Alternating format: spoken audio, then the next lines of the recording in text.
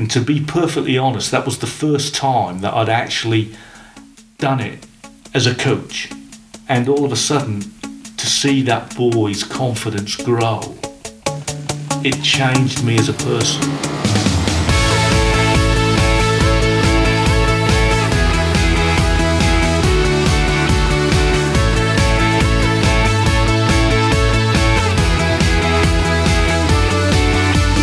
Welcome to the Liverpool FA podcast. Our aim is to provide regular insight from a variety of experts to help you in your own football journey.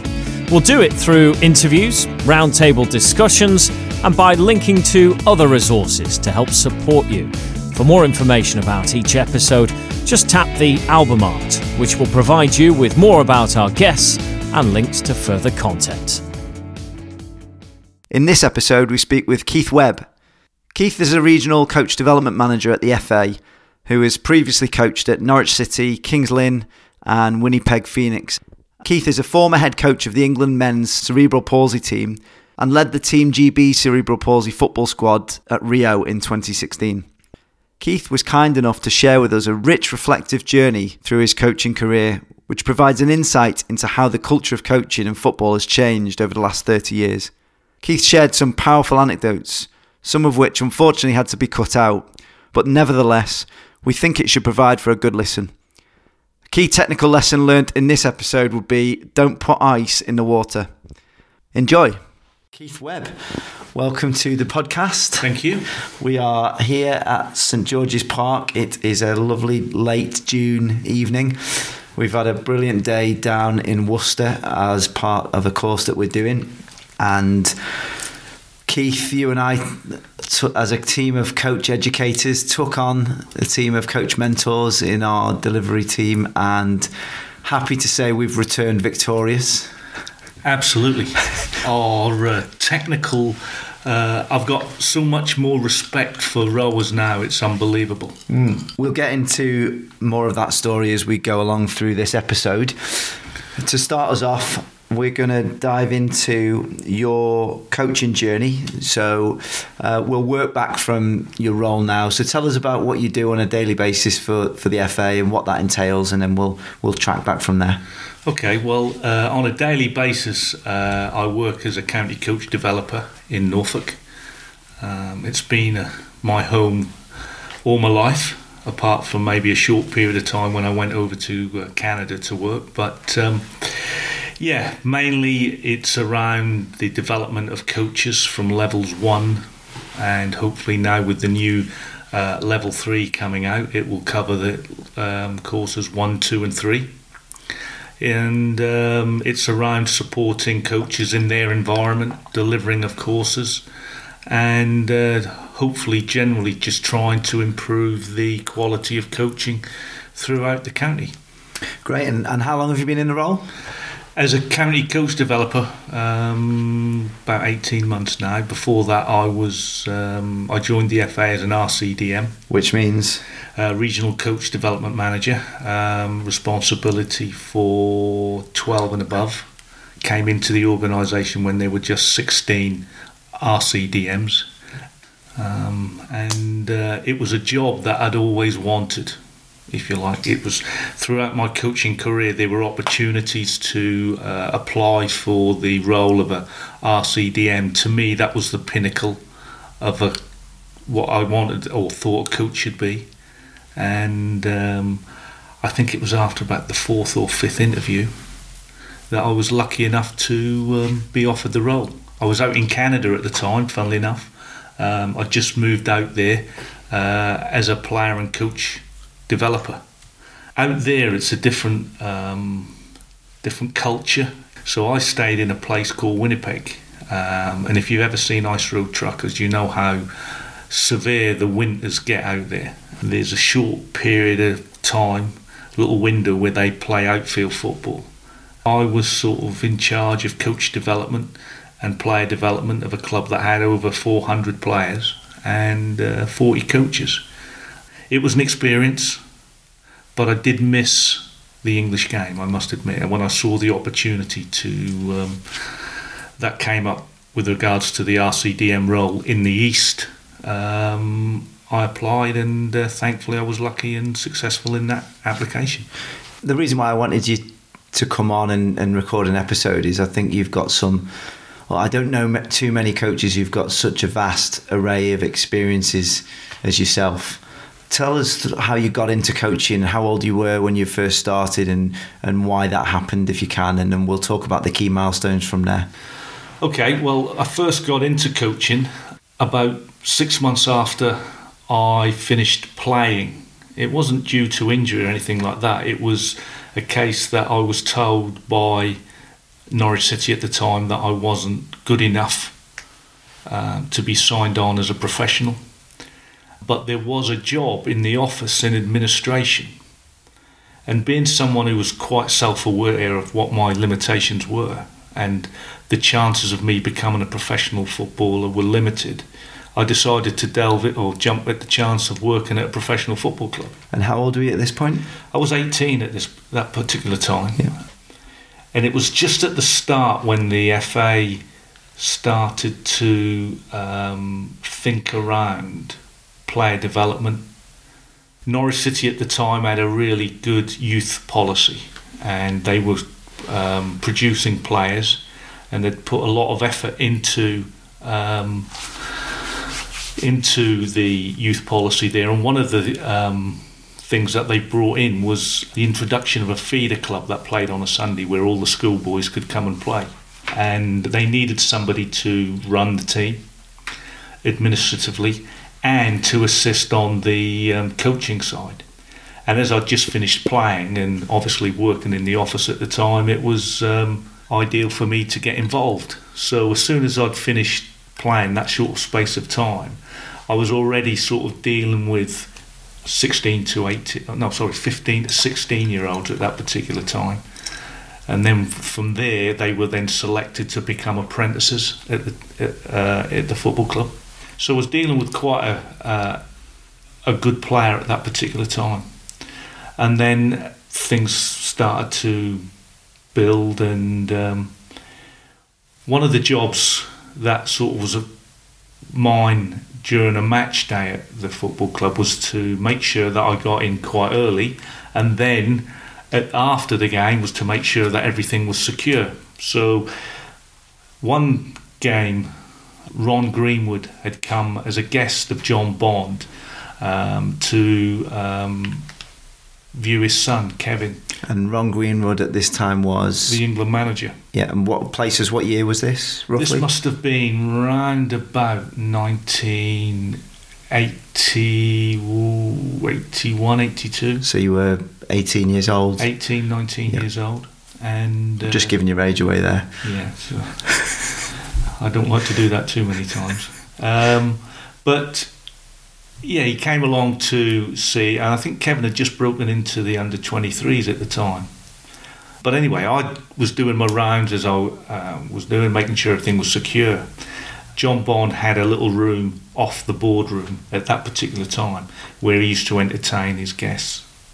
For some unknown reason, I just checked the door, and all of a sudden it opened. I was expecting it to be locked, and inside the room was full of who's who of football. Ron Greenwood was sitting there. There were a couple of other scouts and managers, and John Bond and the rest of the coaching staff were holding court, and it was quite a lively place, to be honest, and there was a lot of drink. I do remember that.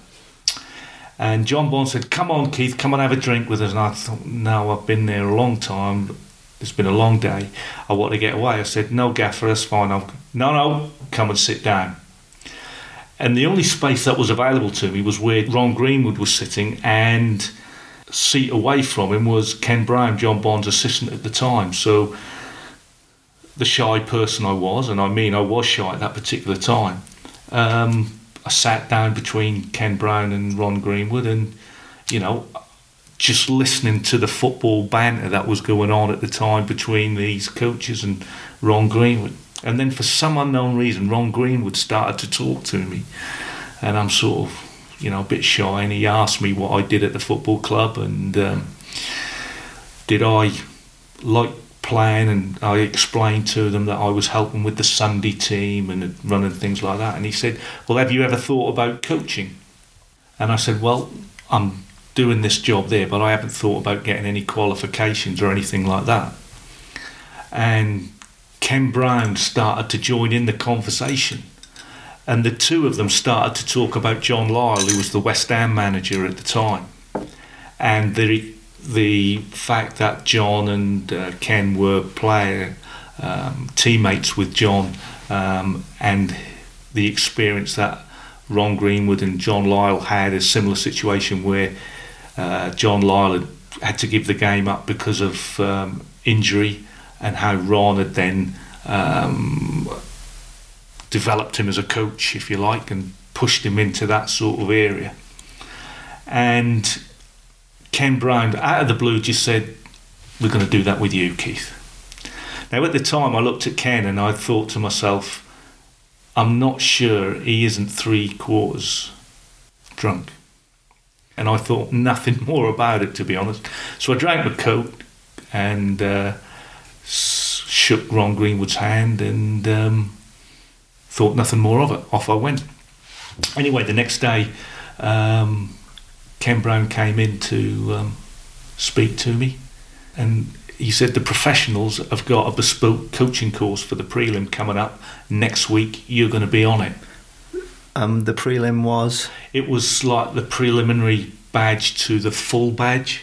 It was like the level 1, if you like, of the coaching qualification at the time, because it was the prelim and then the full badge. And I'm a little bit apprehensive because now all of a sudden I'm in an environment where there are senior professionals and I've got to work with them and coach them at a time, and I wasn't sure about it. But he said, look, don't worry about passing or anything like that, just get the experience of dealing with players. So I went on the course, and I have to say I took to it like a duck to water, because I'd had that experience of working with players in the Sunday team. It just gave me the confidence to stand in front of someone and actually tell them what to do. At that particular time, it was around the coaches spotting a mistake, putting it right, and then getting out. Seeing professional players struggle with that really was uplifting to me. And I know it's not a nice thing to say, but for someone who had been struggling as a player, to be able to converse with players at their game and then coach them in a confident way really boosted me a little bit, and it gave me the confidence to go forward. Out of that course, I think there were 16 on it, only 4 passed, and I was one of the 4. So I was quite chuffed about that, and Ken at the time was ecstatic, to be fair. I didn't expect him to he was more pleased than probably I was, to be perfectly honest. But he was a great mentor to me at that particular time. He then invited me to work with the schoolboys as well as the Sunday team. And it just sort of transpired from there. I was a young coach, I was eager. And whilst I wasn't really thinking about coaching as a long-term career, the enjoyment of seeing players get better and do what you were asked is quite a powerful boost to your ego sometimes. And I know that sounds a little bit strange, but as an 18, 19-year-old coach, getting involved in that and working with that, it really gave me a lot of confidence. And at that particular time, things were starting to develop. Bobby Robson was the England manager. He was trying to bring in the national school. There was talk around building and giving clubs the opportunity to work in or have centres of excellence at the time. But to have a centre of excellence, you needed someone with a full badge. And at that particular time, the coaching staff at Norwich, no one had a full badge. So Ken called me in one day. He came into the office and said, look, we need someone with a full badge. I said, I ain't got a full badge. He says, no, I want you to go and do your full badge. I said, Ken, I can't afford. He said, look, don't worry about the money, don't worry about anything. Just go out there, go and work on the full badge, get the experience. If you pass, great. If you don't, you ain't lost nothing. But I'll sort out all the finances and things like that. This was probably 1985. Yeah, 1985. And I went there, and whilst I had the confidence now to go onto a training pitch and work. Again, the level of detail that was needed at that particular time was quite high. Having said that, the full badge consisted of 2 weeks' work. You started off by doing a technical practice involving a number of players. Then you went into a small-sided game. And then the following week was 11v11s. From 9 o'clock on the Monday morning to the 4 o'clock on the Friday afternoon. And having the last letter of the surname was Webb. I was the last one on. And I played every single game leading up to that, apart from the one before mine. Played in the game leading up to that, and I'd got smashed in the face. We were doing set pieces, and someone volleyed it from about 4 yards, and he will never hit a sweeter ball as he did that day. And it just went bang, straight in my face. And I just went down like a sack of spuds. And everyone left me. I was on the goal line, and the coach is shouting, "Get out! Get out!" And I'm laying on the line, half unconscious. And I just remember one of the staff, I forget who it was now, just come up to me and say, "Are you okay?" I said, "Yeah, I think I might just need a couple of minutes," because I'd never been hit by a ball like that in my life. So they took me off, substituted me. And then I had to watch this horror show of this session before mine. And the poor lad, the players had run themselves to a standstill. And it was the worst session probably. The players had just gone, physically and mentally. And there I am, trying to recover from this blow on the head. And then thinking, oh my God, I've got to go and do the last session. So I think it was Mike Kelly, who was my staff coach, came up to me and said, "Do you want to do it?" I said, "Yeah, I'll give it a go." And I always remember the first words I said to the players. I said, "Look, this is the last session. Let's get it over and done with and get ourselves on." And it was like I'd given everyone a shot of adrenaline. For some, it was the last session, but everything, the players ran their socks off for me, and it just clicked. And at that particular time, I picked up every coaching point.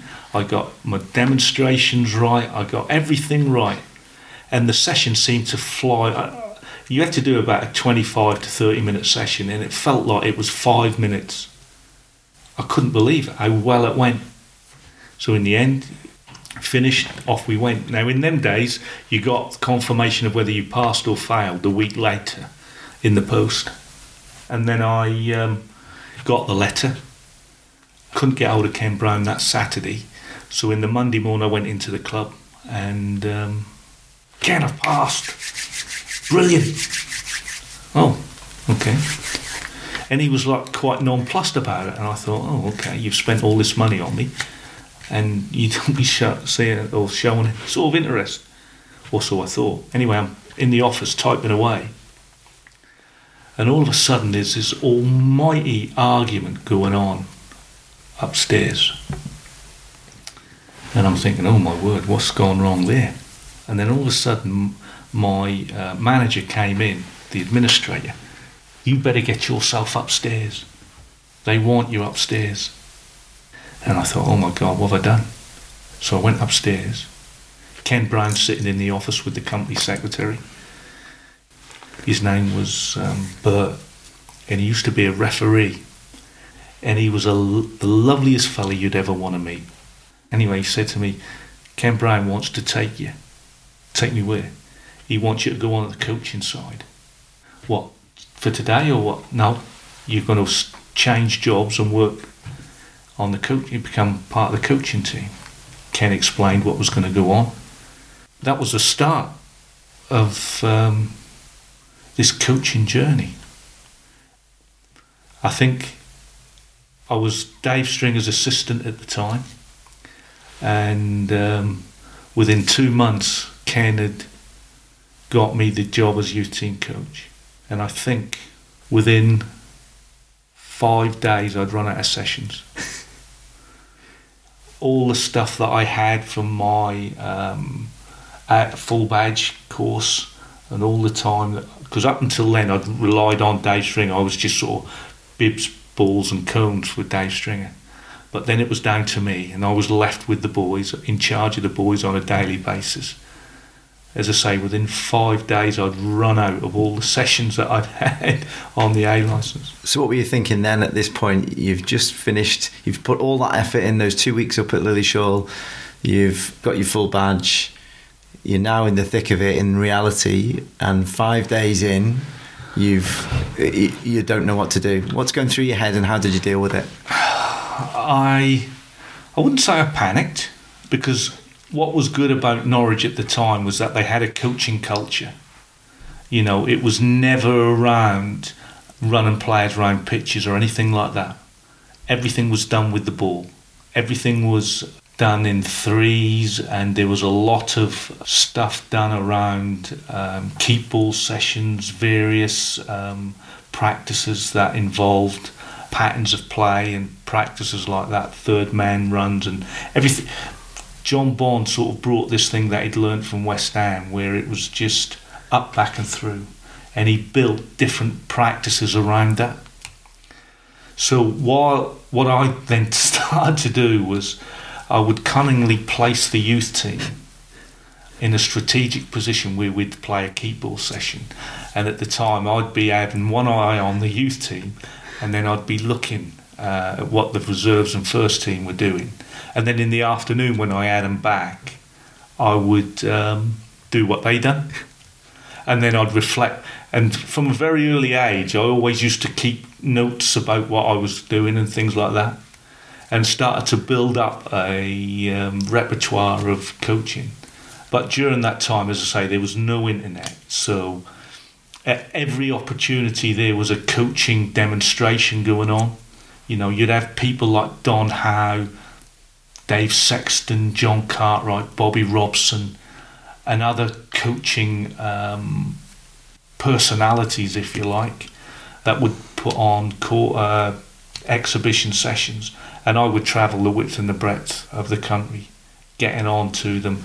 And I'm sad to say, I was a young coach. I just got married, just started a family, and probably, and I'm not ashamed to say it, but I regret that I missed the growing up of my young sons at that particular time, because if I wasn't taking the team on the Saturday, then I would be out looking at other things on the Sunday. So I never really gave enough time to my boys, I don't think, and I think my wife's got to take a lot of credit for the way that the two boys ended up. So although you said earlier on that you never intended to take this coaching lark seriously, it sounds like it wasn't too far down the line before it became almost obsessive, to the point that you, like you said, you missed out on a lot of your young boys. I said to Joy, my wife, when Ken Brown offered me the job at that particular day, I said, look, he's offered me the job as youth team coach. I said, it might only last a year, but it's a great opportunity to do something that I love doing. I loved football. She said, well, give it a go then, if it don't happen. But I was always one of them people that would always give 101% to whatever I did. Even as a player, even though I had limited ability, I always gave me best, and I always could look people in the eye and say I'd done everything that I could. That's why I had no regrets about not making it as a footballer. I'd done everything that I could. So it weren't a case of, I should have done this or I should have done that. And that probably, as a player, when I looked at some of the players that were around me at that time, I played in the same team as Justin Fashanu, and he was such a great role model in the sense of what he did. Why? Well, everything he did, there was a bit of class about him. For someone who was... I remember the first day I was on the bus, we used to have to get up at 5:30 in the morning, catch the bus at Carrow Road at 6:30, and then drive down to London for 11 o'clock kick-off. And bear in mind, there was no M11 or any motorway system into Norfolk at that time. So you just had the single carriageway, a little bit of dual carriageway. First time I ever got on the bus, I was sitting on the bus, he came walking through, and he had a huge sheepskin coat. And he looked $1 million, to be honest. And I didn't have a tie on, because I didn't know at my first game that I had to wear a tie. So he came walking down the bus, and all of a sudden he shouts to the coach, "Oh, I see we don't have to wear ties now, Brooksy, do we?" And just walked past, and I thought, you. But going down there, he came, sat next to me and said, "Look, I know it's your debut today. If you're in trouble, just give me the ball. I'll get you out of the mud. So whatever you do, I've got your back. Don't worry about that." And he led that team just through example. And it was no surprise to me within, towards the end of the apprenticeship at 18, that he was already making waves in the first team. I had the utmost respect for the fella. And Justin was a great role model. Okay. And he gave everything he could at that particular time and deserved everything he got at that early stage. So from my perspective, there were people like Justin who would give everything and deserved everything they got. And then there were players, even at that time, that I felt they felt football owed them a living. And they were really technically gifted players, but were just lazy. And to me, it was a waste of a talent. So when I took the job on as a youth team coach, people weren't going to be able to say to me, "You didn't do enough," or "You didn't work hard enough to get where you wanted to get." And I suppose that sort of played a little bit into my philosophy. It was almost I wanted to force the players to become professional footballers, probably at a time more than what they wanted. Because you hadn't? Might be because I hadn't, yeah. But I just didn't want people to waste these God-given talents that the players had been given. And whether I was jealous of the fact that I hadn't been given those talents or that I hadn't progressed because of it, I don't know. But it certainly shaped my early philosophy about leadership and things like that.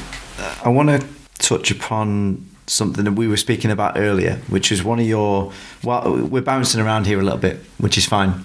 So you've just been talking about your playing experiences, and you were telling me about a story of a time when you were in the youth team, an important game, and things didn't quite go to plan. Yeah, I was lucky enough to work under a coach called John Benson, who'd played for Norwich, coming to the end of his career, or he's at the end of his career. He played with John Bond at Bournemouth. I'd started with the youth team, and then all of a sudden the news was that we were getting another youth team coach, and he came in, and it was like something just clicked. It was just, I would have ran through brick walls for that fella. Being one of the younger ones in the team, or the least experienced ones in the team, I'd just come out of county football and playing in the youth team, and the standard was so high in them days in terms of the quality of players that were coming through that I struggled big time. So what was it about him that made you want to run through brick walls? I always felt that he had my back, and we were talking a little while ago about this example of that in terms of we were playing Ipswich, and so this is for Norwich. This was for Norwich, yeah. Big derby game, and that was my first experience of a derby game, and it was a brutal game. I'd never been involved in any sort of tackling and things like that compared to that particular game. I mean, I thought I was quite a hard player, to be honest, but I'd never played as a kid in an intense game like that. Anyway, the ball had been played through, and I was chasing back, and it was like one of them classic goalkeeper centre half confrontations. No one was going to decide what to do, and he didn't give me any communication to clear, and he didn't tell me whether he was going to play the ball or not. And you're the centre half at this point. And I'm the centre half going, and in the end, I towed it past him.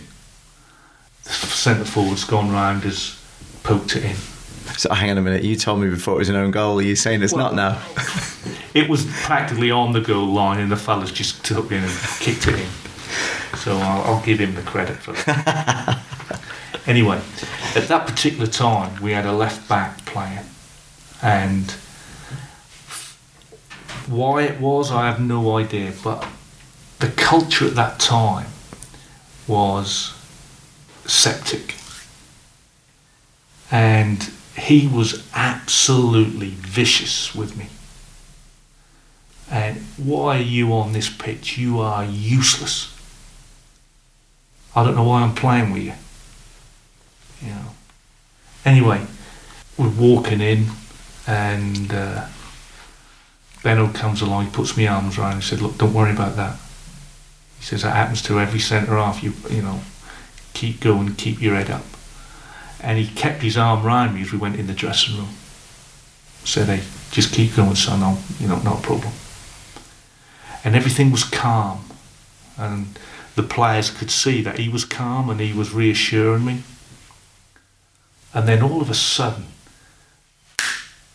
flick of a switch, he absolutely tore this fullback. He absolutely castigated him.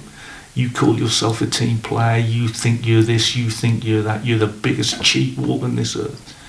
You want him to help you, and then you talk to him like that. You're an absolute disgrace. You will never make it as a footballer while you've got that attitude. I'd rather have 10 of him than one of you. And from that day on, the boy never said another word to me. And from that moment on, like I said, I would have run through brick walls for him from that perspective. And I was determined to make sure and try and cut any of that out when I became a coach. But it was difficult at the time because there was this belief, this culture within football that you had to, the only way to toughen people up was to be hard on them. I can still remember to this day the bit of advice that the first team coach gave me when I got the job. And if I'm allowed to say it in its entirety, he said, "Listen, you've got to treat players like bastards because they'll get you the sack." Now, unbeknown to me, I mean, you could probably say at first team level that might be true at times. But because I was such a young, impressionable coach, I assumed that meant young players as well. Now, I wouldn't say that I treated players like bastards, but I was hard on them. And that led to a lot of conflicts with players, and it was hard for them. But dealing with 16 to 18-year-olds is never an easy situation. I can remember, like, Chris Sutton was probably one of the best footballers that I've had the opportunity to coach. Chris was, like all players between 16 and 18, they are hard work. And being only just, 24, knowing how to deal with that type of animal, I was really inexperienced. And Chris mentioned, Chris will probably say, that I was trying too hard. And he was probably right, to be perfectly honest, because I was a young coach and I wanted to become better.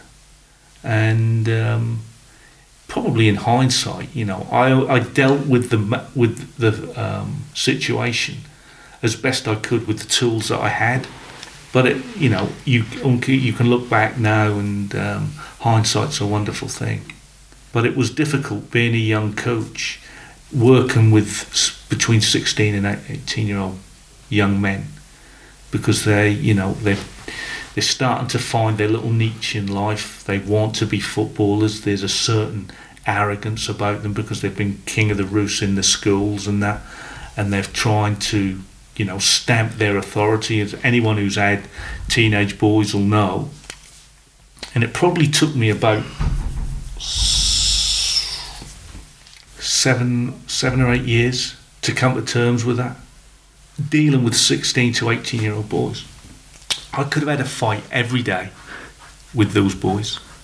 A different boy a day. I always felt that he was challenging me personally. That it was an affront to my authority.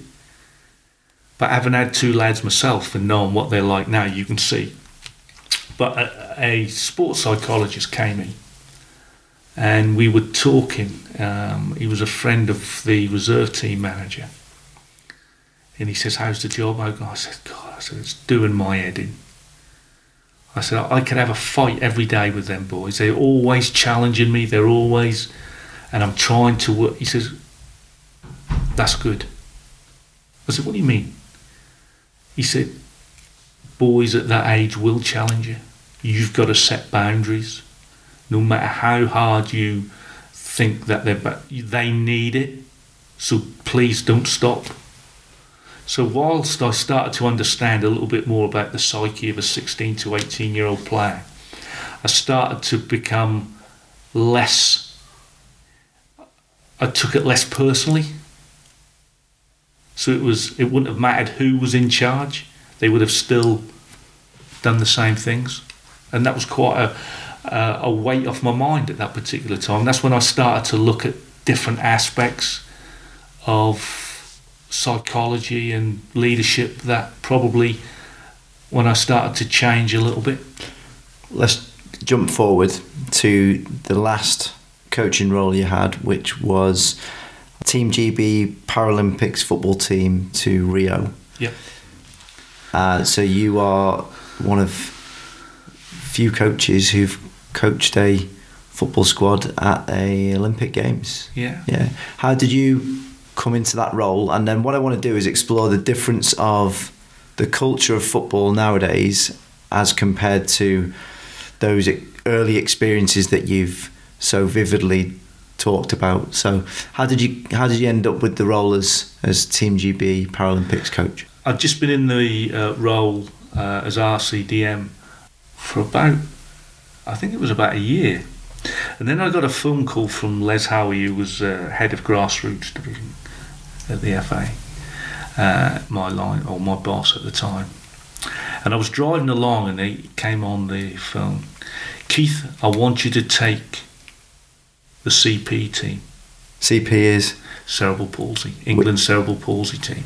And just explain for the guys listening, tell us a little bit more about what cerebral palsy is so they can get an understanding. Well, probably people's perception, it was exactly the same as what mine was.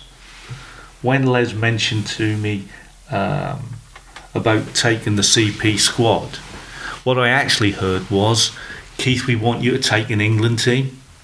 I didn't hear the CP part. So I thought, oh my God, I've made it.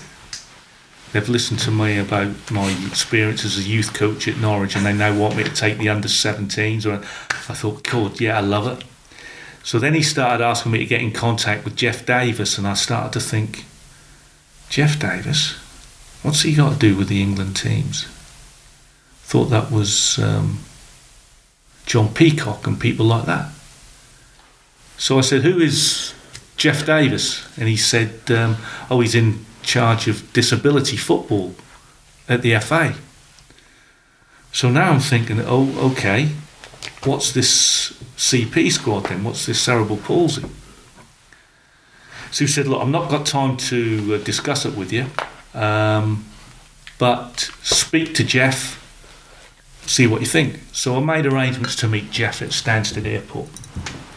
So we meet at the hotel, and I'm sitting at the hotel, sitting in the chair, and then I give him a little short version of my coaching journey. And then he started to talk about CP football and the fact that it was for cerebral palsy players, that it was a 7-a-side game. And I started to sink a little bit deeper in my chair. And then he started talking about there's no offsides, that each player has a classification. There are 4 classifications. You can only have one classification on the pitch at one time, and you must have one classification on the pitch at all times.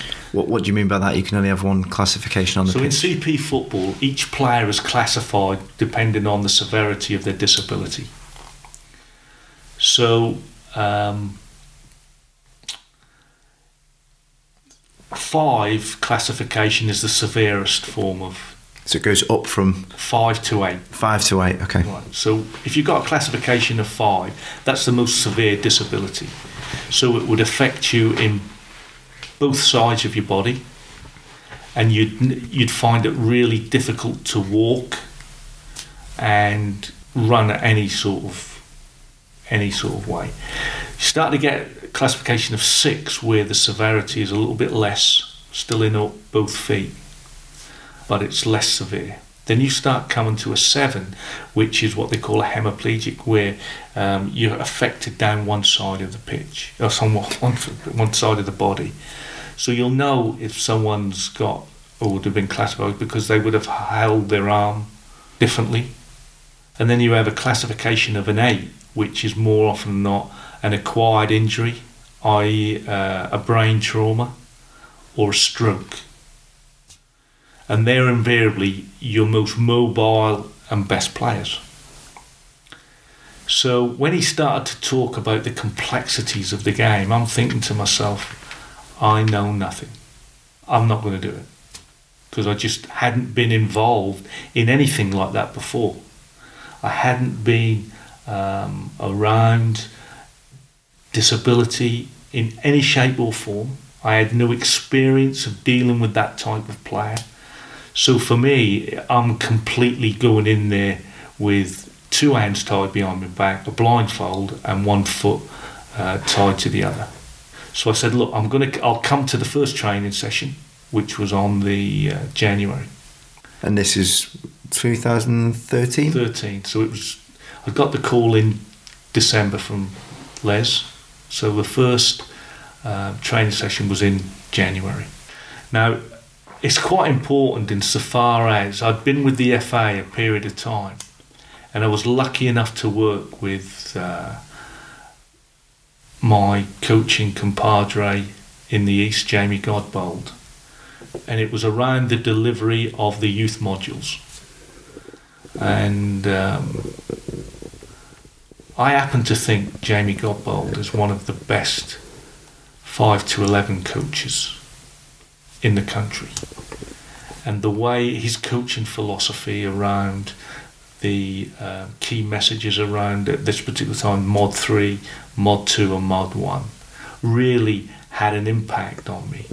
I'd always been someone who had tried to give players ownership, but I didn't really know why.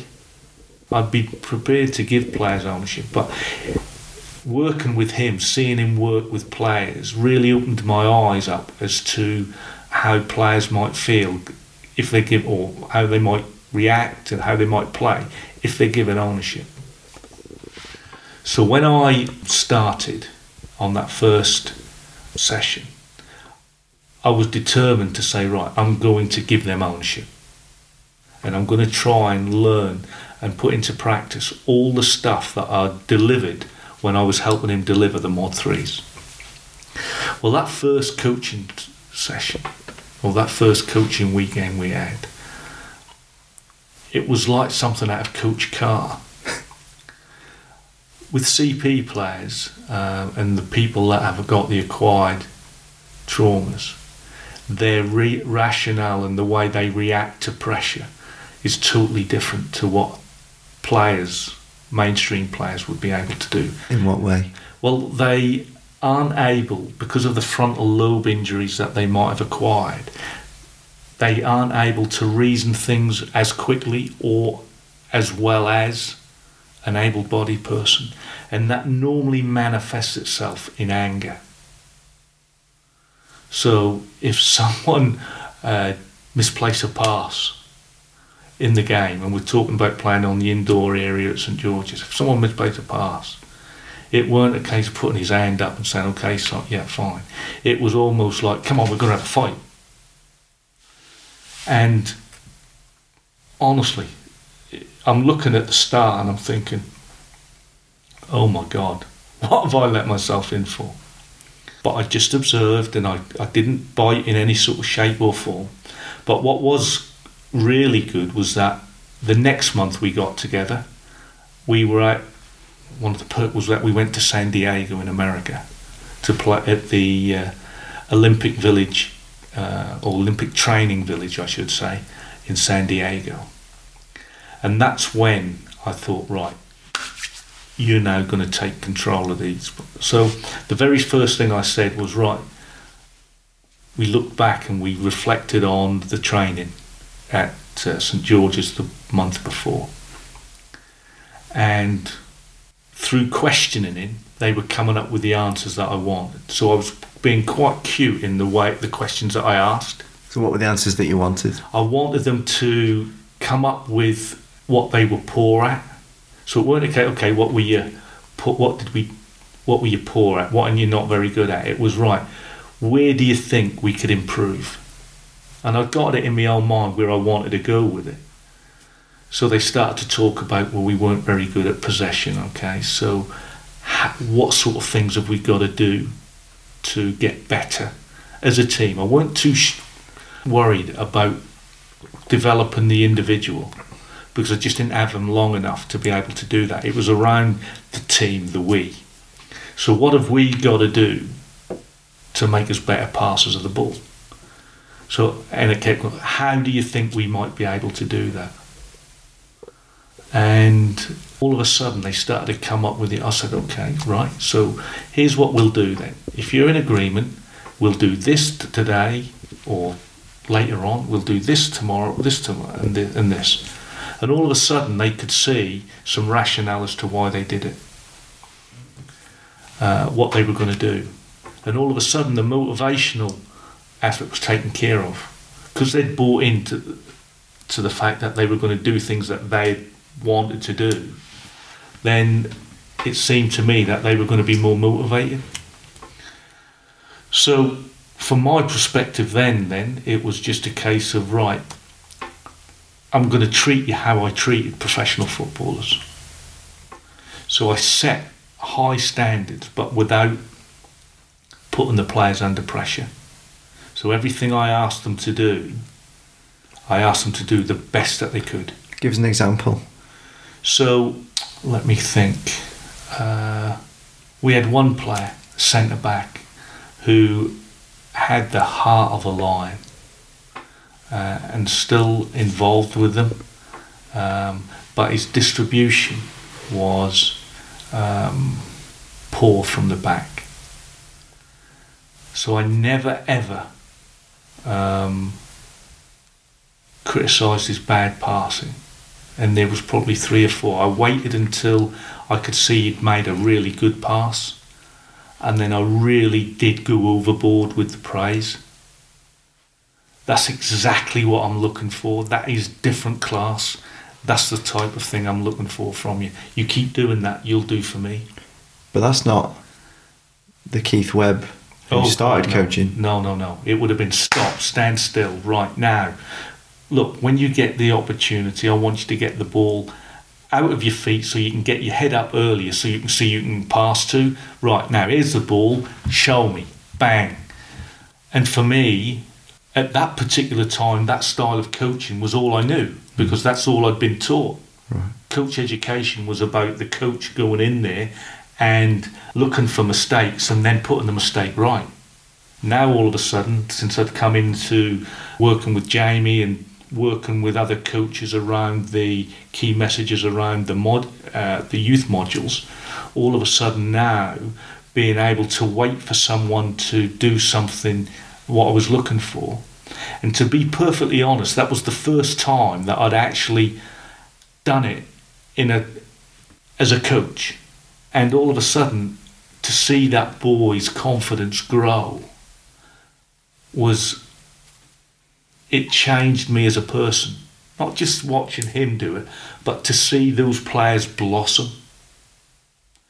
It was almost like I'd given them I wanted to create a culture where they really wanted that they would have experienced nothing like it in their life as a sportsman.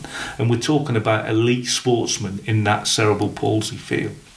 But I wanted to create a centre of excellence where they wanted to come to, where they were going to be treated like footballers were treated, but in a really positive environment. So what were some of the things off the pitch that you did to try and create this culture that you were looking for? Because I know that we've spent a fantastic afternoon with Dr. John Alder, who has opened our eyes to his work around culture and working with the New Zealand Rugby League team, and he's someone that we really want to get on the show as well. So we've spent the afternoon listening to Dr. John Alder. What were some of the things that you did off the pitch then? Well, at the time, I had a sports psychologist, Jamie Barker. We wanted the players to come up with a set of values that they could adhere to, that were player-centred, and a set of beliefs that this is what we're trying to, or this is where we want to get to. So like a common goal? Yeah. What was that? It was to leave a legacy for players who were coming up behind this group of players, that they wanted to be in a position which would inspire the next generation of CP players to want to be the best that they could be. So what was the process that you went through? We would sit them down and we'd have meetings with them, and we would sit down and talk about where we wanted to get to, how were we going to do that, what we had to do for each other, and it was really just giving them ownership of it. I was fortunate enough to have Jack Rutter, the England captain at the time, and what an inspiration he is to players with disability. He's truly inspiring. There's him, a player that had the world at his feet. Young professional, career cut short due to an incident off the pitch, but through CP football has found a new direction and a new life. One of the biggest challenges I had with him to the start was, and this was part of the enjoyable part of it, was to get him to appreciate that he couldn't do it on his own, that he needed them players, and he needed them more than probably what he appreciated, because being the player that he is world class in that field, but because he's world class, he's targeted. But what he has got is such a great physique about him, his physicality. He's able to run all day, and because of the brain injury, where he has trouble probably is rationalising things. So when things go against him sometimes, he gets frustrated. So when he's hanging on to the ball too much, the players will target him, and because of their lack of coordination, sometimes they foul him a lot, and because he wants to hold on to the ball too much, it slows him down when he's in possession of the ball. So knowing what you knew about Jack and knowing how he responded to mistakes or when things didn't go his way, what did you build into his programme of work in the time that you worked with him? Because let me just place us here. You've moved on from England at this point, right? And you're now with Team GB. Yeah. So you started off with the England CP team, yeah, and now you're with Team GB, and we're 2013 at this point still. No, we're still with England at this particular time. Right. Okay. The Great Britain thing didn't come till about late 2015, 2016. Okay. I spent a lot of time with Jack talking to him about the advantages and trusting other people in terms of give them the ball and then use your physical attributes to get away from the people that were marking you. So for him to be prepared to play the ball to someone and then get it back was a big ask of him at that particular time. But we spent a lot of time, we did a lot of training, and he could see the type of training that myself and Tony Elliott were putting on, and he responded in a really positive way. Being an ex-pro, we treated the players like they were professional, that they were elite players. The practices we put on were practices that I'd put on with the professionals at Norwich. So what was the difference? The difference obviously is in the quality of and the speed of the ball and things like that. But while the practices probably weren't as of the highest quality when you're talking about professionals and international footballers, there was still an attempt to get better at where they were. And the types of training sessions that we put on were very game-like, problem-solving games. So, Jack, you're only allowed to have 2 touches. What are you going to do to get in possession of the ball there? And why did you put that constraint on Jack? I wanted Jack, as I say, because of the fact that he didn't trust the players a lot. Because of his ability, he wanted to run with the ball all the time. And he's got the ability to, a high percentage of the time, do what he wants to do. But once he starts to, it doesn't go his way, he found it difficult to adapt. But the more we put him into that situation, the more he started to understand why we were doing it, the more then he was prepared to do it. And then other players saw that, and they could see that I was giving them the confidence to say, look, you're part of this team. Jack, they're part of this team. And I utilised the Michael Jordan, Phil Jackson. I was just about to bring that up. Scenario, it sounds very similar. Absolutely. And it was, Jack, you've got to make them players better. The better you make them, the better they're going to make you look. And I'd read Phil Jackson's Sacred Hoops many years ago, and I just worked on that, and he responded brilliantly. So how did you end up in Rio? Well, we played in the World Championships at St George's, finished 5th. Out of 16, the highest they'd finished in the World Championships for a long, long time. And what were the previous finishes, can you remember? I think there was a 6th and 8th. Okay. But according to Jeff, that was the highest that they'd finished. And there was still some debate as whether we'd qualified or not. But you had to finish. We thought if you finished in the top 6, that was automatic qualification for Rio, for the Great Britain squad. But we had to finish 5th because of other complexities around the teams that were left out. So Jeff told me the Paralympic team advertised for the role of the 7-a-side coach. Jeff asked me to apply, which I did, and then we went from there. And I was determined then to try and put into place this ownership, this culture of players making decisions and taking charge of it. Talk me through the application process, and what did you have to do, and how did you have to demonstrate that you would be an effective leader within Team GB?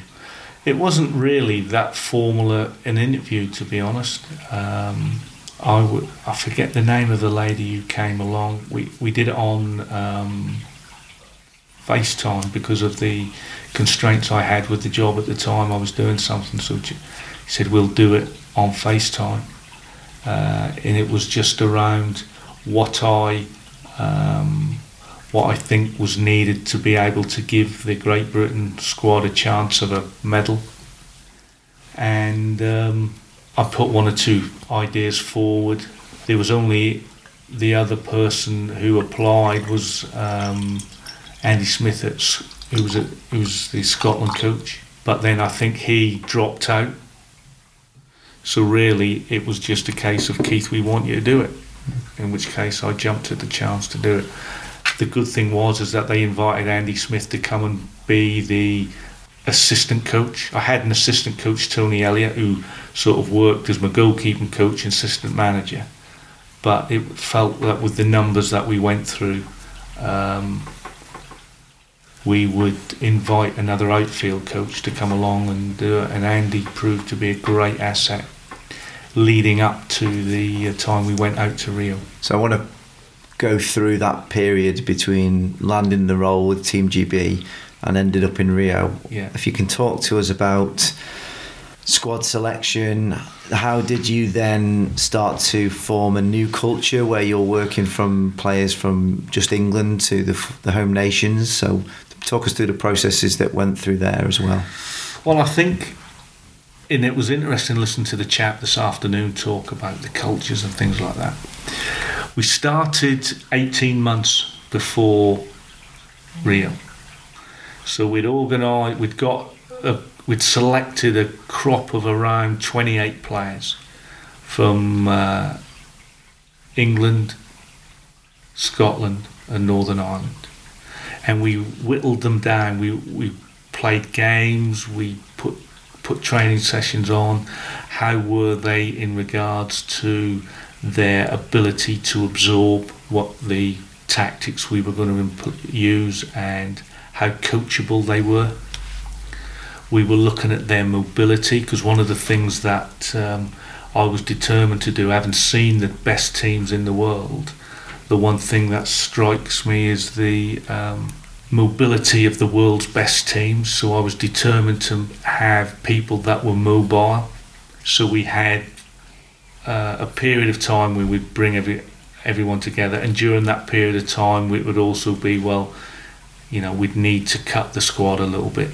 So we started to whittle it down till we started to get to about probably 9 months, and then I had to start making some real serious decisions, and that was probably the hardest period of my football career, insofar as that I was having to tell people that I'd built really good relationships with England, that I wasn't going to take them to Rio.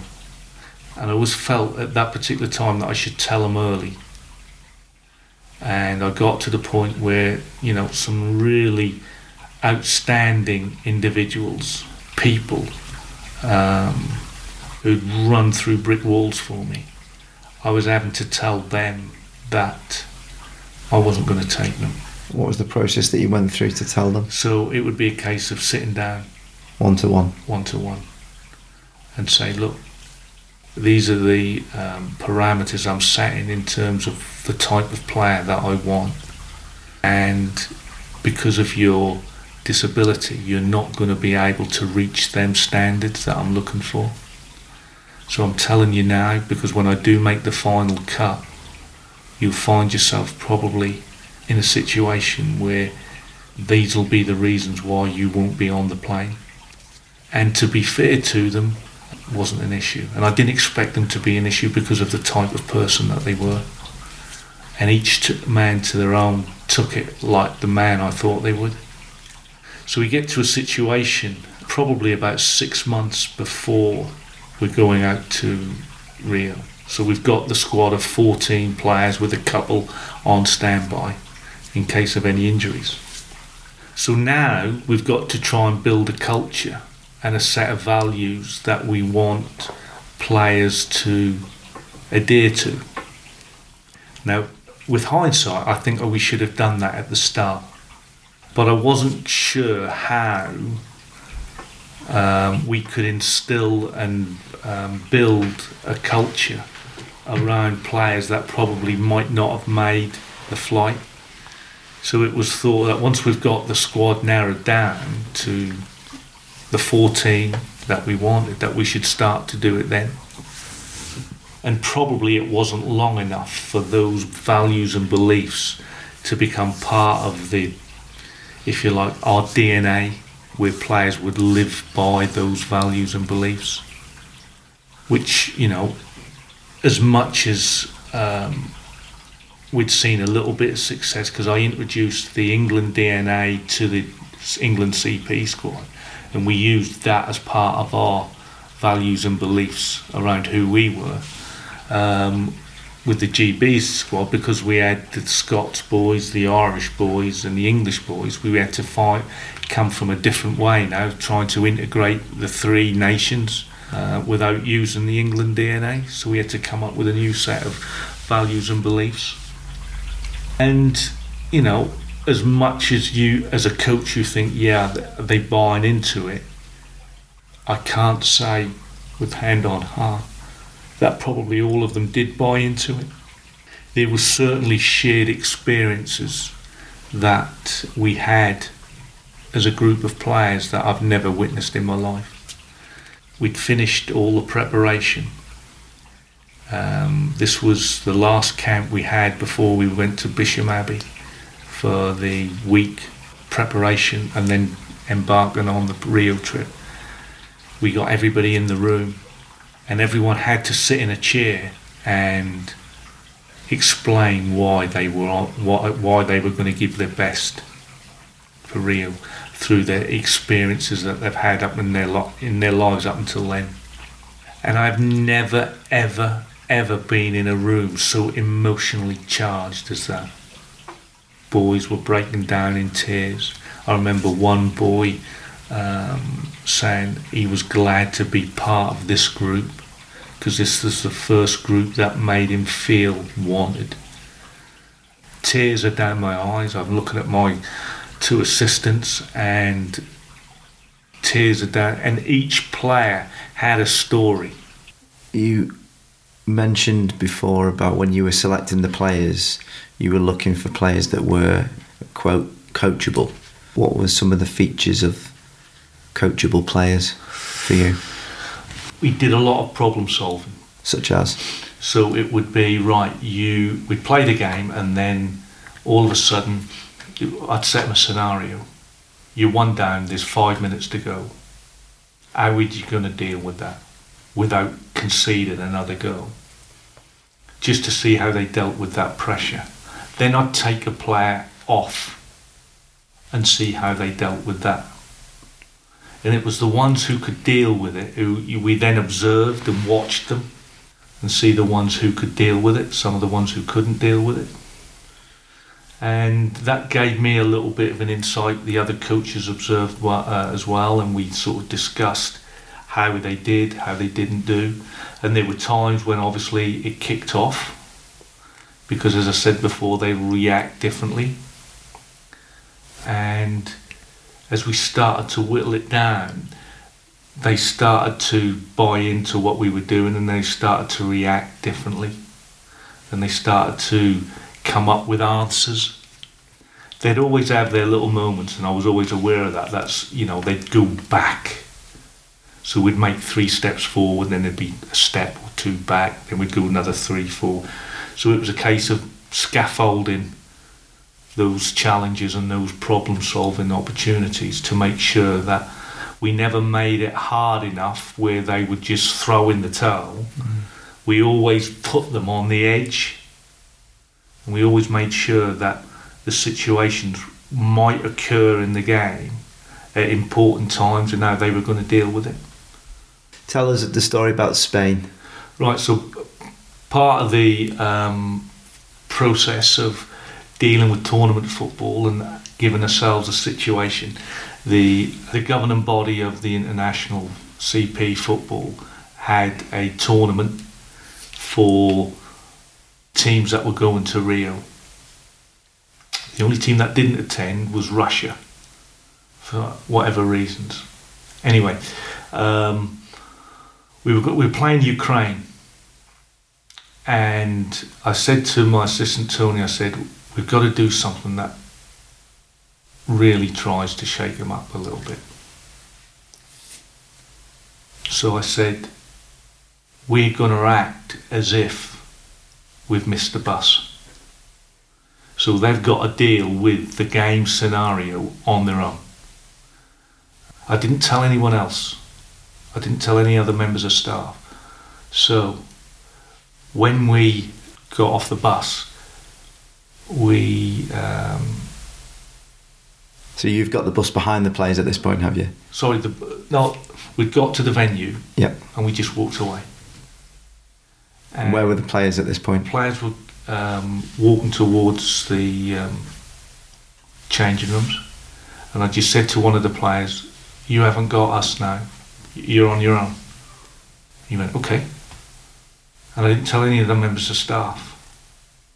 I wanted to see how they reacted. And this was a game against Ukraine, who were one of the favourites for the medal podium.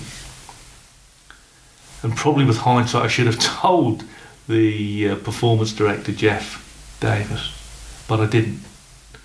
And the players just got on with it. Players just got on, they did the warm-up. Jack Rutter took the team. He took the team talk. He'd sorted out the set pieces.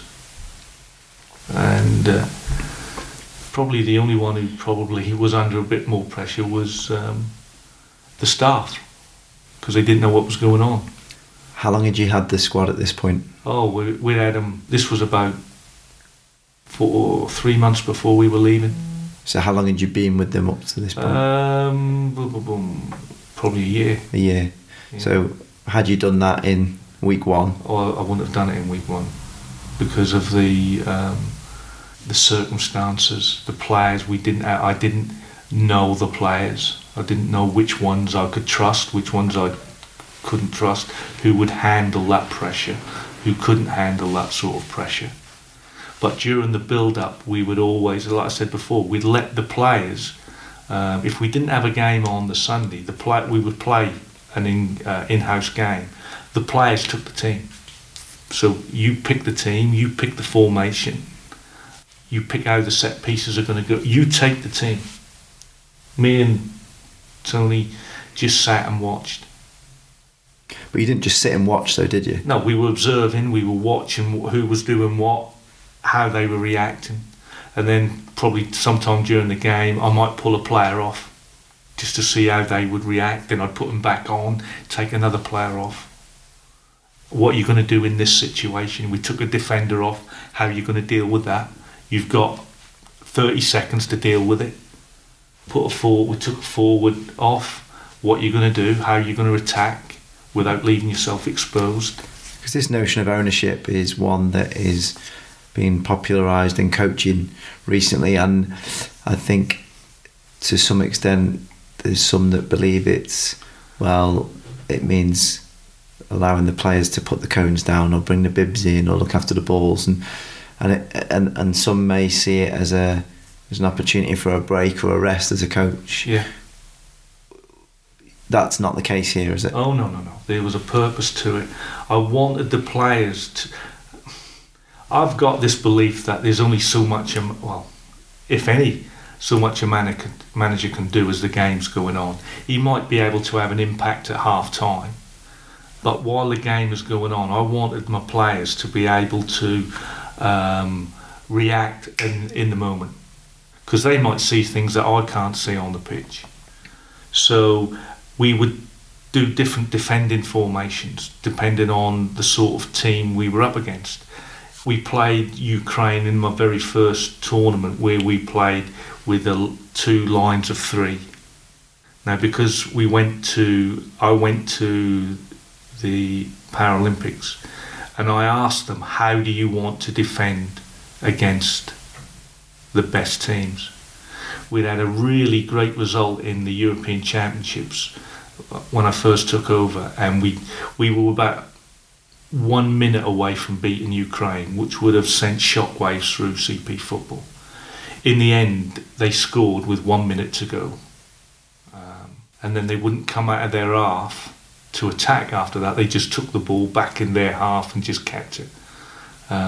So we had a block of... Now, all that did was invite the opposition onto us a little bit, and the quality of play around some of the Russian and Ukraine's not so much, but Russia could open us up. Ukraine couldn't, and found that a bit difficult. But I said to the players before we go out, how do you want to defend against these teams? And to a man, they said, we want to press them.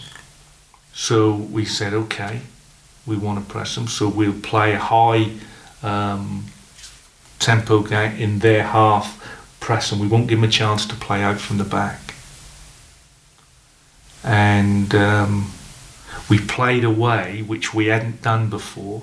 And in fact, we changed the tactics the day before, and we threw something in that we'd never tried before in a game. Which was we were going to try, instead of if you know the game of futsal around the defending strategies of using diamonds, we decided to use the diamond within the 7-a-side sphere. And because of Tony Elliot's experience in futsal and how the best teams were utilising futsal in their strategies, we decided to go with that. And it worked a treat, but they just had a player who could do something a little bit more than what our players could do. So we went in at half time, playing that way, 1 down.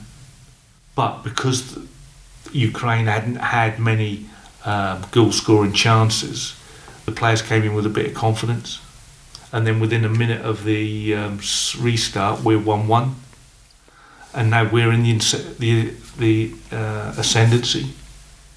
So even though we lost the game 2-1, they dealt with the complexities of changing tactics as quickly as that, where I think if I'd have done that early on, it would have thrown them completely.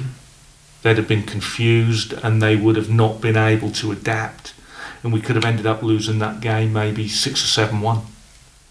But what they did do, they had that resilience to deal with that high pressure situation and do it in a calm way, and kept doing it and kept to the game plan. So that for me was as rewarding. Even though we lost, I came off that pitch proud of them because of the way that they dealt with the situation. So on to Rio. One of the things that you hear from many coaches who operate in tournaments or in Olympics is that camp environment. How did you go about setting the environment within what I can only imagine is quite a chaotic Olympic or Paralympic village? Talk us through those experiences. It was quite strange, really, because we were a team within a team. So we were probably the only team in the Great Britain squad. So our culture, as you like, was a lot different, because I think they had the basketball squad, but it was a strange environment in the sense that each sport seemed to be cocooned in their own little bubble, and we certainly kept ourselves, even though we were interested in what other sports were doing, and the medal count kept rising, and I never felt a close affinity to them, and I think the players also found it a little bit difficult with that, insofar as that we kept ourselves much to ourselves. Would you change anything now if you had the chance again? Probably not, and I'm not sure whether it was our fault or the culture that the Great Britain squad had set. I mean, to be fair, the Paralympic Association tried to do everything they could to enable this team culture. Every player was given the same kit. We were given brand new suits, loads of kit to wear, and made to feel like a team.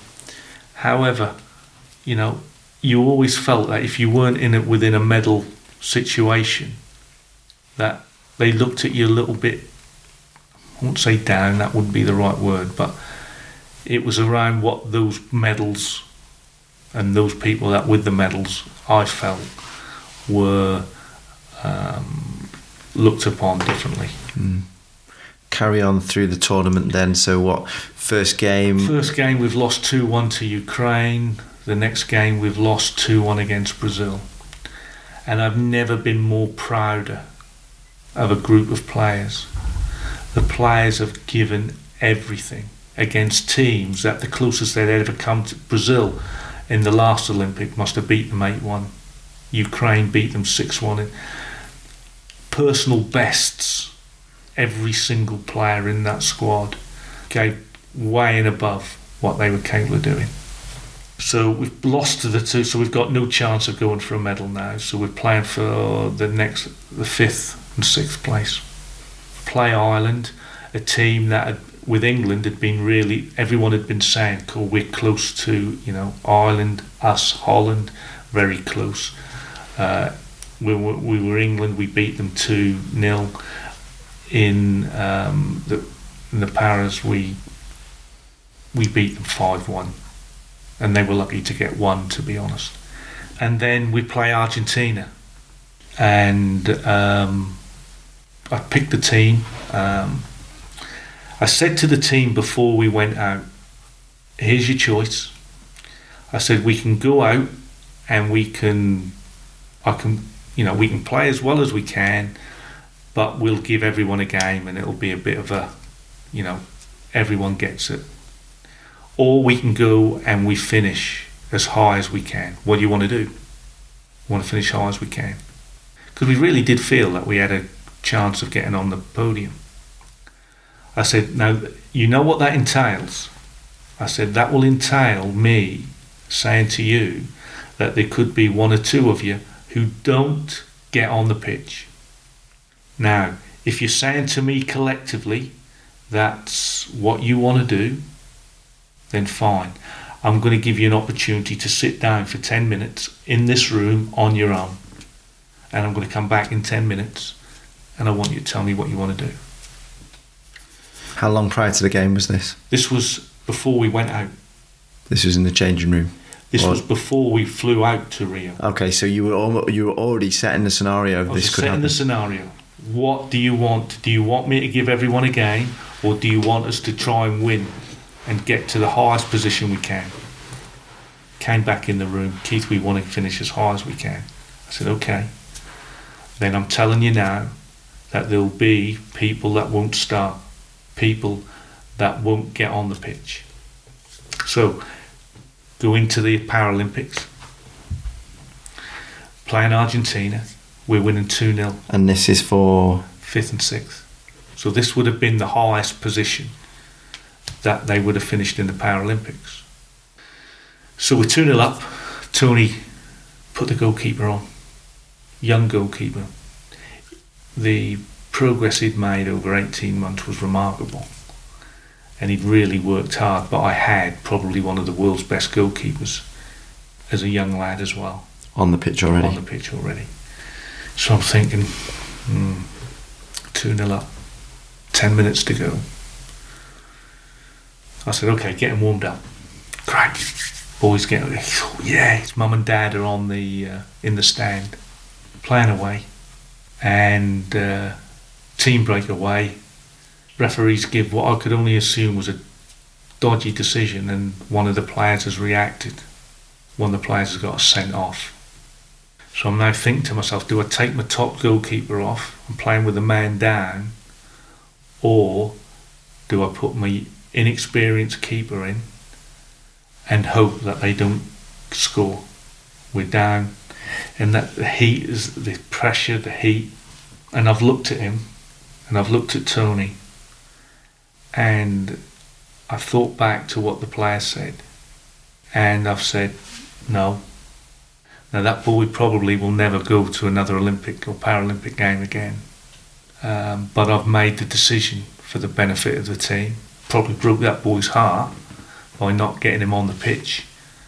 But I felt I owed it to the players to make sure that we finished in the highest position we could. So what happened last 10 minutes? Last 10 minutes. After the sending off? We've ended up coping quite well. The keepers had to make one save, but apart from that, the team have adapted well. They've kept their calm up until the final whistle, and it all breaks loose, and then all the frustration of those last 10 minutes have transpired, and then there's a little bit of a fracas at the end. But that's a side issue. The decision has rested easy with me. I can live with the decision because it weren't a decision where I've gone back on my word and the team knew what the repercussions were of making that. There was one or two little bits on Twitter about why I didn't put the boy on from the family, and I can understand their disappointment, and I'd be exactly the same if I was in their shoes. But I just felt at that particular time that I weren't prepared to jeopardise the players, the team standing for putting the player on. So that was a really hard call that I had to make. And to me, that's when it's when you've got to make them big decisions that you find out what you're like as a leader. I could have said, go on, give him a go, let's play. And probably if I'd have been as a youth coach, I would have done that in a youth team game. But I felt that this was the top end, the elite end. I felt that it was a different mindset from me. So throughout all those experiences, you now found yourself as a coach educator. Yeah.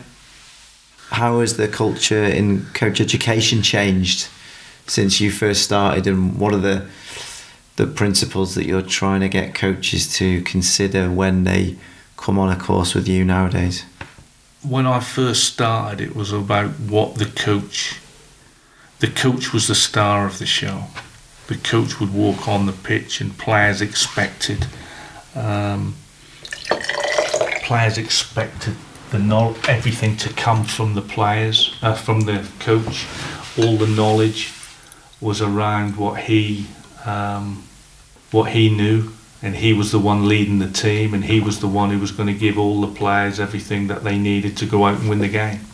I think as I've grown, as I've evolved, as I've been involved with different leaders in work, and how the coaching methodology has changed, and understanding and doing some research and looking at the theoretical side of academia, understanding that people bring with them experiences that they will have experienced outside of football but can have an impact in football.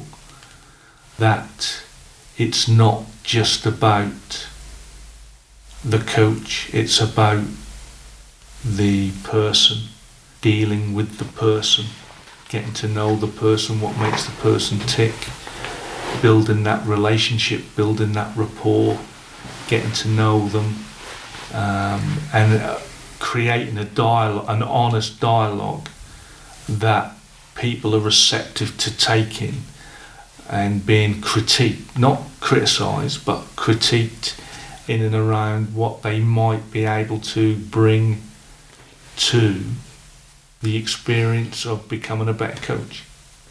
If I was to say that the coaches that you educate and develop are partly a reflection of you as an educator, what would you hope for them to take away? Yeah. I would like to think that I've become more humble as I've got older, and that I've been prepared to open myself up and show a vulnerable side, where in the past it was more about being bravado and being seen as the strong font of all knowledge, that Churchillian leader. But I think I've gained more, not respect, that's not the word, but probably more of an impact on people once I've opened myself up to my vulnerabilities and understanding that I don't know everything, and being acceptant of one's own failings, if you like. But at the same time, understanding that there's not a right or wrong way of doing things. There's just a way. And the only way that you are going to find out the right way for you is to go out on the pitch and experience it. Because all my life I've never had the opportunity that I've had now in the latter stages of my coaching career to expose myself to research and academia as an add-on.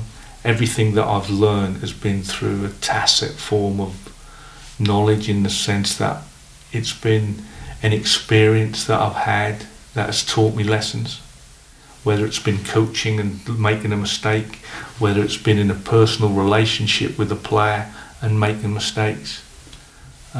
So everything has been sort of a tacit form of knowledge accruing, where now, you know, I feel sometimes people come onto courses and just want to get as many qualifications as they can in as quickest time. And while you might get the qualification quickly, you're not necessarily going to become a level 3 coach just because you've got a level 3 qualification. You know, it takes time on the pitch. You get better at what you do. You reflect on what you do. You reflect on the good things you've done. You reflect on the good things the players have done and how you've interacted with them, and get better that way. It sounds like what you're saying is there's really no substitute for making those mistakes. No. What it also sounds like you're saying is the importance of the coach owning those mistakes. Absolutely. Absolutely. And not being afraid to say to the players, what do you think? I think I'm struggling here, what do you think? It's that vulnerability, that being prepared to say, look, I don't know the answer. Because in my experience, you know, the experiences that I've had with the teams that I've run, and especially, you know, through experience that I've had in the latter part of my career, that once you give that trust to the players, they will give it back to you tenfold. You know, they'll see you more, not as a coach, but they'll see you as a person. Like you're seeing them as a person. And that trust goes a long, long way. And that's the only that's been the big learning for me. And if I'd have probably known that when I was a younger coach starting out, I'm not saying my experience or my life would have changed any differently, but one or two experiences might have been different. But it's gone. I had to go through them mistakes to end up where I am today. That was going to be my next question, in that I don't know many coaches with as broad and deep an array of experiences as yourself. And if you were to go back and give yourself some advice when you were first starting out, maybe what would that be? Because I know that you've certainly evolved and changed, and you've had all these experiences have contributed to that. So if you were to go back to that youth team coach starting out at Norwich City, what would you say to him? Enjoy it more. Enjoy the journey. Enjoy the experience. I felt as a young coach I was under a lot of pressure to prove myself. I felt I was under the pressure to produce players, to make sure that I kept in a job, and that put an added pressure on me. But those pressures were probably only self-inflicted. I never felt as a coach pressurised by any of the managers that I worked for. The only pressure that I put on, or the only pressure that was on, was what I put on myself. And I probably didn't enjoy or take time to enjoy those moments where you thought, yeah, it was always, what's the next stage? What's the next stage? I remember winning the league for Kings Lynn. First experience. I've been in the pro game 28 years, and within 15 months of coming out of the pro, I'd won the Southern Premier League, and we went to Merthyr Tydfil, and one of the best days of my life. But I don't think I really enjoyed it. It was, right, what am I going to do next? And if I was going to tell my younger self what it is, it would be to enjoy the journey. Enjoy the mistakes, not enjoy the mistakes, but understand they're going to be part of coaching, but enjoy the moment. Yeah. I want to move on to some questions that we've had in from listeners. So these are regular questions that we're trying to ask every guest who comes on the show. What's the best investment that you've made in yourself as a coach? Probably time. I made the conscious decision that I was going to try and become the best that I could be.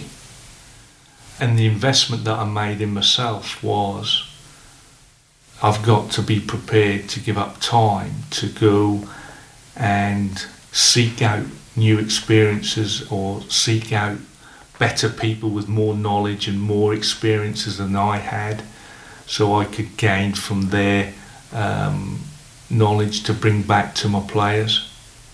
You know, the internet just wasn't about when I first started, so I could have just said, look, I'm going to rest on my laurels and just do what I've got to do. But I think I invested in myself, I invested in time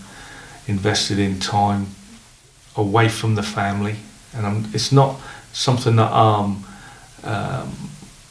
unhappy with. It was just the fact that because I'd done that, I think it's helped shape the person that I am today. What have you seen, read or watched recently that has had an impact on your way of thinking?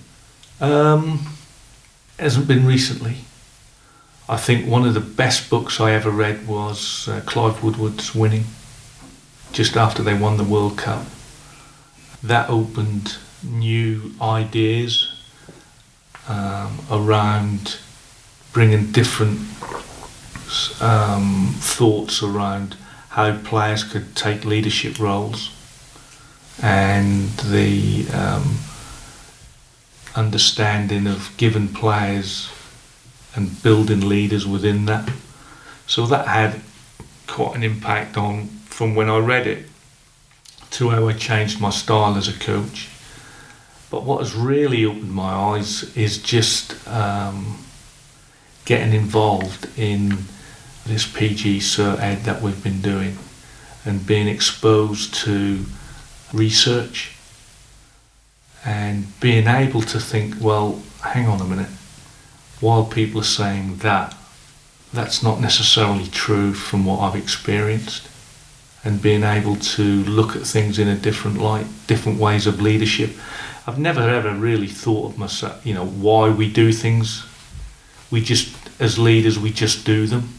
But having gone into, some of the work we've done around the topic of leadership, and being able to look at the different styles of leadership, the in-depth understanding now around what certain leadership styles bring, has been really refreshing for my part. Likewise, yeah. And I think I wish I'd had it earlier, to be brutally honest. But again, it's part of the journey. The saying is, when the pupil's ready, the teacher will come. So, I'm in the sort of twilight of my career as a coach now, but it's given me a new impetus, if you like, to go forward and utilise this new knowledge and watching it and develop when we're delivering as coaches. And last question. This can be one significant thing or a number of things, if you like. You can summarise it however you like. Throughout your coaching career, what have you changed your mind about? And that can be since you started, or it can be something recently. What have I changed my mind about? That's a difficult question, that is. What have I changed my mind about? I think as we get older, we evolve, and we have certain beliefs, or our beliefs are stemmed, I think, from our environment that we're at. And I've been lucky to be involved in different areas coaching, working with young players, working with professionals, working at first team level, working in disability. I don't know whether I've changed other than just by gaining knowledge and thinking, yeah, well, maybe this is the way forward, we'll try that. Not that hasn't worked or something like that, but I think we're a product of our own environment that we're around. I just think we evolve as we get surrounded by different people. So what I might have believed in back in those early days, I don't think I've changed my mind. It was just the fact that that was how it was done. But getting older and getting more life skills, getting more knowledge about life, and then being around certain situations, I think you just evolve as a person. And I'm not saying I would change, but I think I've evolved. And I've been fortunate enough to be in some really great environments where I think I've changed for the better, or evolved for the better, is probably a better way of saying it. You know, at the time, did I think it was right to be the style of coach that I was? Yeah, because that was how I was taught, that was how I was brought up at that particular time. Do I believe now that there's a different way of doing things? Yes. Why? Because I've been exposed to those teachings, I've experimented with the teachings, and they've worked. So at this minute in time, they're what I believe to be true. So would I change it? Wouldn't change the situation I'm in now. So I'm not sure that I would change anything, to be perfectly honest. Brilliant.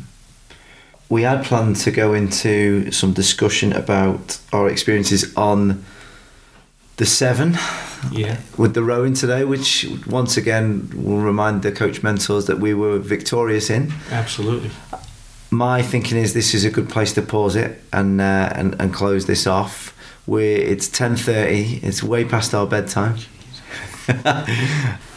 My thought is we're back in on Sunday night. We've got an A licence starting here at St George's Park. We'll probably have some of the staff who were with us in Worcester today on that. My proposal is that we get yourself and another one or two of those guys in to discuss the experiences around coach behaviours from our day rowing this morning. How does that sound? That sounds great. It'd be great to get other people's views on the experience. It was a great day. We were exposed to different things, and I think it showed that people respond in different ways to different leadership styles, and that certainly came out in some of the exercises and activities we were doing. So it should hopefully be a good conversation. Fantastic. Keith, this has been so much more than I even thought it was possible. I can't thank you enough for your time. Thanks for being so open, honest, and like you say, vulnerable. Some incredible stories that you've shared with us there, so thanks once again, and really appreciate your time. Thanks for having me, James. Cheers. Good questions. Cheers. Excellent. Thanks for listening. If you enjoyed the show, please help spread the word or leave us a review on iTunes. I'd love to hear your thoughts on this episode. You can reach me on Twitter @JackWalton1, and don't forget to follow Liverpool FA @Liverpool_CFA. See you next time. What you're saying is there's really no substitute for making those mistakes. No. And what I'm also picking up.